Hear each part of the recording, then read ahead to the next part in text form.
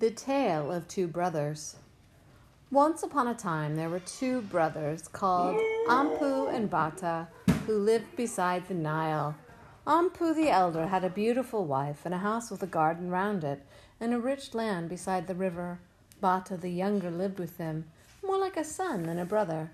But he worked hard and willingly for Ampu, making his clothes, driving his oxen out to pasture, plowing and sowing the seed in rich mud after the inundation, and reaping the golden corn as springtime turned into the first hot days of summer.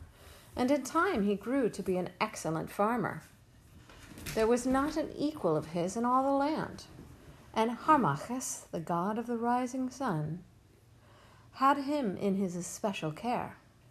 Day by day, Bata followed the oxen, and in the evening came back to the house laden with the herbs of the field, with milk and with wool, and with all the rest of the farm produce, and he would put them down before his elder brother, who would be sitting there with his wife beside him, and he would eat and drink, and then go to sleep near the oxen to guard them from all harm. And when morning came, he would take the bread he had baked and lay it before them, before taking his own with him out into the fields as he drove the cattle on to pasture. As he walked behind the grass one day, there spoke to him, saying, excuse me, I totally read that wrong. Redo. As he walked behind the cattle one day, they spoke to him, saying, "The best grass for us is over there." And Harmachis gave him the power of understanding their words, so that he took them always to his best pastures. And the cattle grew exceedingly strong and beautiful, and had a multitude of fine calves. But for some time Bata and Ampu dwelt thus happily together, and the blessing of Harmachis was upon all that Bata did, and it brought prosperity such as few mortals have ever known. Yet, at last, evil came of it. For Anpu's wife grew jealous of Bata and envious that all their good fortune depended on him, and she brought trouble between the two brothers with lying tales and wicked, sinful words. And the end of it was that on an evening of spring, when Bata came home driving the herd before him and carrying on his head a load of herbs, as was his custom, the foremost cow turned and said, as she entered the stable before him, "See, your elder brother is standing behind the door with a drawn knife in his hand to slay you. Therefore flee away." Well, at first Bata paid no attention, but when the next cow said the same thing, he looked down and saw his brother's feet beneath the stable door. Then he cast down his load and fled away, with Anpu after him, knife in hand. Then Bata cried out to Harmachis, god of the rising sun, saying, "My lord, my good lord, who saves the good from the evil, help me now." Harmachis heard his cry, and suddenly opened a channel of water between the two brothers, which they could not cross, since it was full of crocodiles. So they were forced to wait, one on either side, until the sun rose. And when Harmachis had filled the world with the red light of morning, Bata cried to Ampu, "Why did you run after me to slay me, without waiting to hear what I had to say to you? Am I not truly your brother, and have you not been to me as a father, and your wife as a mother?" And then he told all the tale of the wicked plots of Anpu's wife, and made a vow before Harmachis that what he said was true, and cut himself with his knife to sanctify the oath. Then Anpu was filled with sorrow, and longed to go and comfort his brother and beg his forgiveness, but he could not do so because of the channel full of crocodiles which Harmachis had opened between them. Presently Bata said, "Because you have believed evil of me and tried to kill me without letting me speak, I will leave you to tend your own cattle, and I shall go to the secret valley of the acacia, and there I shall call forth my Ba, my hidden soul, and I shall place it on top of the acacia flowers. If anyone cuts down the acacia tree, my Ba will fall to the ground, and you must come to seek it and put it in a cup of cold, pure water, so that it may return to my body once more, and I may live. And you shall know that I have need of you, and that the acacia has been cut down by this sign. When someone sets a cup of beer in your hand, and the beer seethes and bubbles in the cup and is troubled, then come in haste to seek me." So Bata journeyed across the desert to the valley of Acacia, but Anpu went back to his house, slew his wicked wife, and flung her body to the dogs. Then he sat down and mourned for the loss of his younger brother. Many days passed, and Bata still dwelt in the valley of the Acacia. There he lived altogether alone, hunting the wild beasts in the desert, and coming back each evening to lie down and sleep under the acacia, which held his ba upon its topmost bough. In time he built for himself a high tower in the valley of Acacia, and filled it with good things, so that it might be his home. Now from time to time the gods themselves walked visibly in the valley of the Acacia, and it chanced on a day that the 9 who had the highest honor at Memphis came to the tower where Bata dwelt. When he saw them, Bata fell down and worshipped them. Then they spoke one to another about him, and at last Harmachis said, "Greetings to you, Bata. Do you dwell here alone?" And when Bata bowed his head at this, Harmachis continued, "We know that you left your home on account of the wife of your brother Anpu, the wicked wife whom he has now slain, and we hold that you have done well and shown yourself truly innocent." Then Harmachis turned to Khnemu, the molder of men, and said, "It is good that Bata the righteous should dwell no more alone. Make for him a woman to be his wife." So Khnemu took clay and fashioned it, and made the most beautiful woman in all Egypt, perfect in shape and limb. And Ra breathed the breath of life into her, and the rest of the gods gave her gifts. Then they departed to their own place, and the 7 Hathors came to spin the fate of Bata's wife, and one of them said, "She will die a sharp death." Bata rose from his knees when the Hathors had gone, and took his lovely wife by the hand, and led her into the tower. And there he gave her jewels and garments of golden net, and she dwelt happily with him, and he loved her exceedingly. Presently Bata began to go hunting again during the day. But before he left his wife, he told her of how his ba dwelt in the topmost flower of the acacia tree beside the tower, and what would chance to him if any man should find it. Also he said to her, "It has been revealed to me that trouble will come upon us from the river, so I command you to remain in the tower and beneath the tree in the valley of the acacia, and never to go out into the valley of the shore, lest the river should seize you." Bata told her this many times, and the more he told her, the more she longed to go out into the river of Acacia and look upon this strange thing called the river. At last she could control her curiosity no longer, and one day when Bata was far away hunting in the desert, she stole out of the valley of the Acacia and down to the river bank, where she walked on the fresh grass, marveling at the broad blue waters that danced and sparkled in the sunshine and rippled against the bank. Presently, however, happy the Nile god beheld her and was filled with desire. With a roar he came rushing down over the land to seize her, and she fled away toward the valley of the acacia, crying aloud in terror.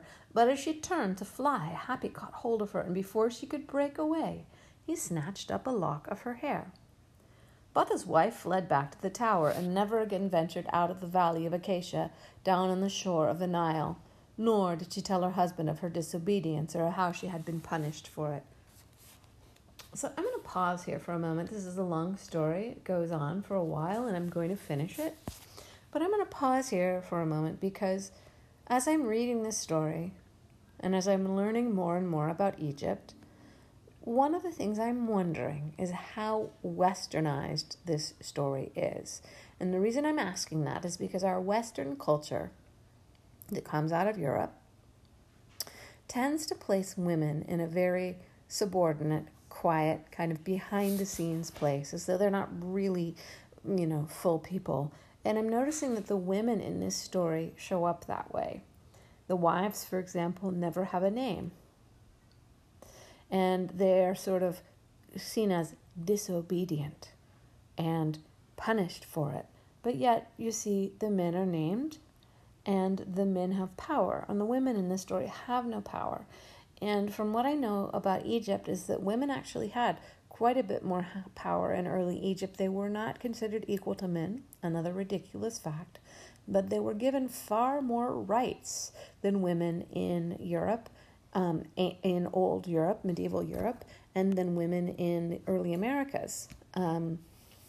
And I'm talking, of course, of the Western European culture, the colonizers, those of us who would mostly be considered to be white in origin. And of course, this is the culture that sees sees women as not on par with the men. So I'm noticing this in this story, and I want to go back to the original and see how it reads. All right, Miss Leah's done talking. Back to the story. But the Nile carried the lock of hair down to the sacred lake at Memphis, and it floated in the water at the place where the washermen from the palace washed the clothes of the Pharaoh. And the sweet scent from the lock of hair passed into Pharaoh's garments. Everyone marveled at the perfume, which was sweeter and pleasanter than any that had ever been known before, and the washermen quarreled among themselves, each claiming that he was responsible for giving Pharaoh this new and exquisite pleasure. The overseer of the washermen was angry at these quarrels, and he went himself to the sacred lake to see if he could solve the mystery. He stood at the exact spot where the lock of hair was floating, and when he had seen it and smelt its fragrance, he carried it in triumph back to the Pharaoh. Then the scribes and magicians of Memphis were summoned into the presence of Pharaoh, and when they had studied the lock of hair, the chief magician said, "O Pharaoh, life, health, strength be to you. This is a wondrous lock of hair that comes from the head of the daughter of Harmachis, god of the rising sun. The essence of every god is in here, in her. It comes to you from a distant land to bring you praise and good fortune. And therefore we advise you to send out messengers to seek for her and bring her to be your wife." "What you tell me fills my heart with delight and longing," said Pharaoh. "Therefore it is my decree that messengers go forth into all lands to find this daughter of Harmachis, whom the gods have destined to be my bride." So the messengers set out, each with a small company of soldiers to guard him, and they went far and wide in search of the princess with the scented hair.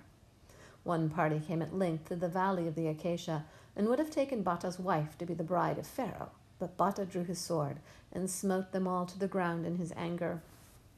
Yet one man lived, though sore wounded, and he crept away to tell Pharaoh. Then Pharaoh sent an army, but he bade them wait by the river while the guile was tried. They obeyed his order and lay hidden in their boats, while one woman went up into the valley of the Acacia and spoke with Bata's wife. And when she told her of the power and glory that would be hers as Pharaoh's bride, and gave her the rich jewels and ornaments that he had sent her, Bata's wife did not hesitate to run away secretly and sail down the Nile in a royal boat to become the bride of the Pharaoh. When she came to Memphis, Pharaoh loved her exceedingly and made her princess of Egypt, the chief of his wives. But he said, "My messenger reports that you already have a husband in the valley of Acacia. Tell me concerning him." And she said, "Well, all that needs to be told is that he is not as other men are. Therefore send swiftly to the valley of Acacia and cut down the acacia tree beside the tower and destroy it utterly." Aha, that's where his Ba dwells, in the top of that tree. Pharaoh issued the command. His servants hasted up the Nile far to the south until they came to the entrance to the valley of the Acacia. They entered the valley and cut down the tree which stood beside the tower and destroyed it with fire.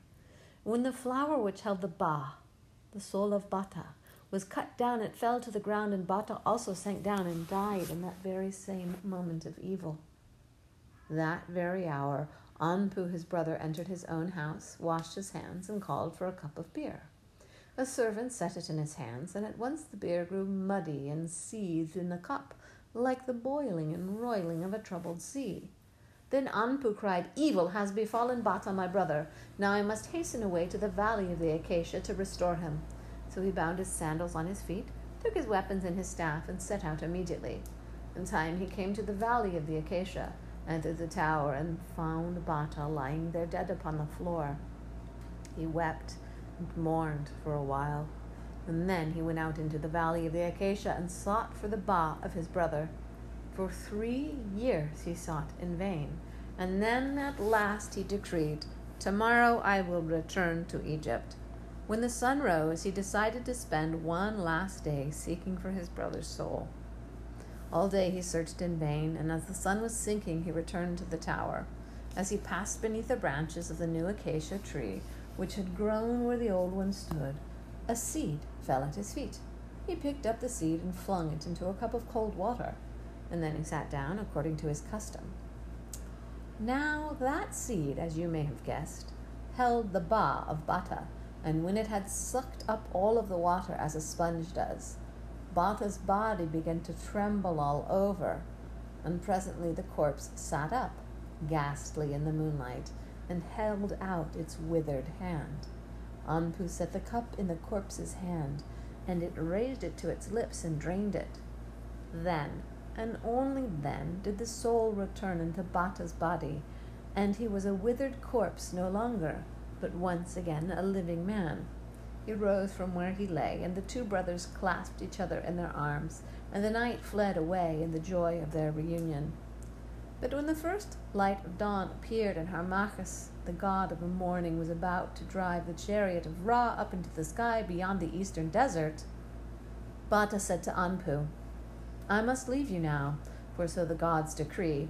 My human form cannot endure, and my spirit must enter into a bull, sacred to Ptah, lord of Memphis. When the sun rises, you will see me no more as Bata, but only as this holy bull with all of the correct marks upon me. Never a black hair save upon my forehead, my neck and back in spots of the right shape.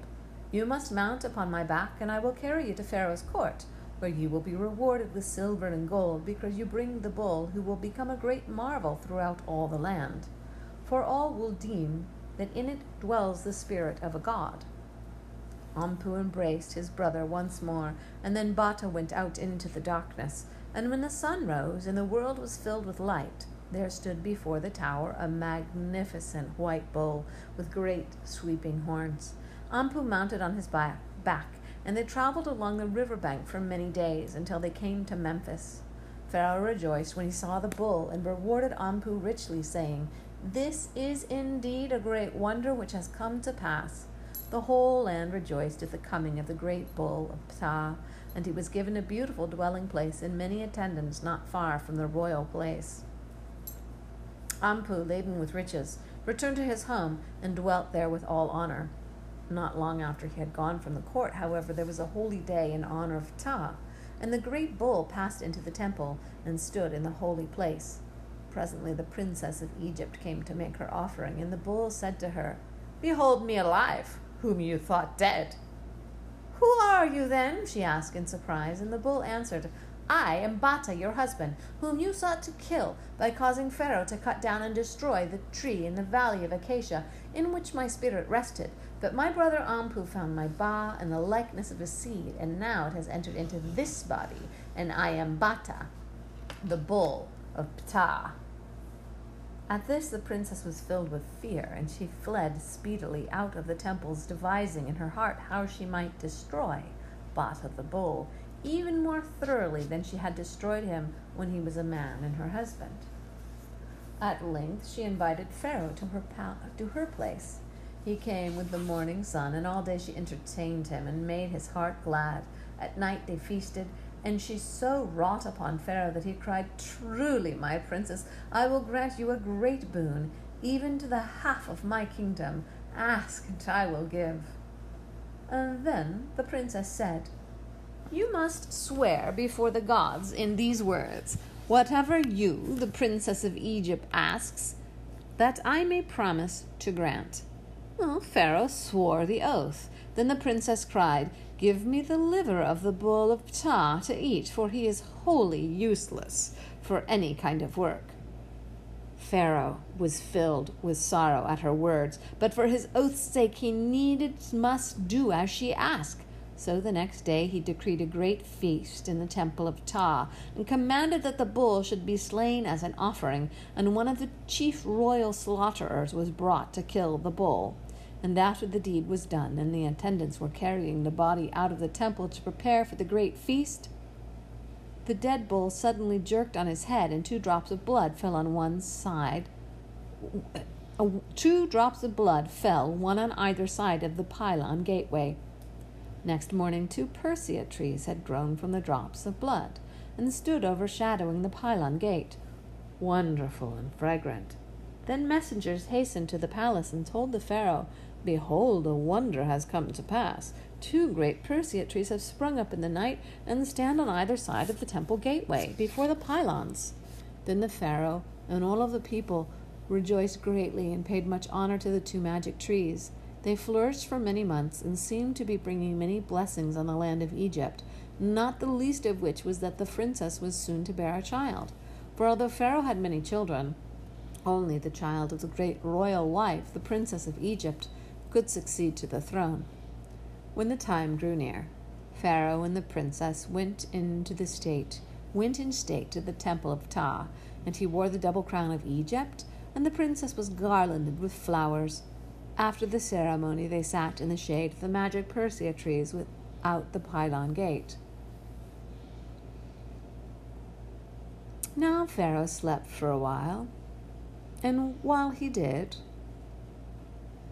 the Persea tree behind her spoke to the princess, saying, "O wicked and deceitful one, know that I am Bata, your husband, whom twice you have slain, when my bar rested on the tree in the valley of Acacia, and when it entered into the holy bull of Ptah."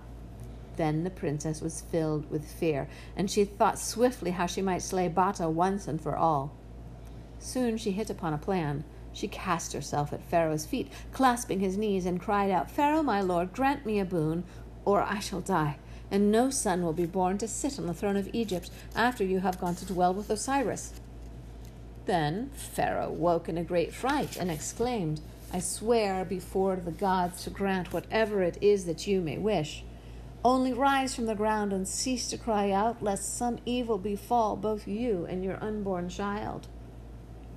"Then cut down these Persea trees," she cried. "Cut them into planks and use the wood, but burn with fire both the leaves and the roots."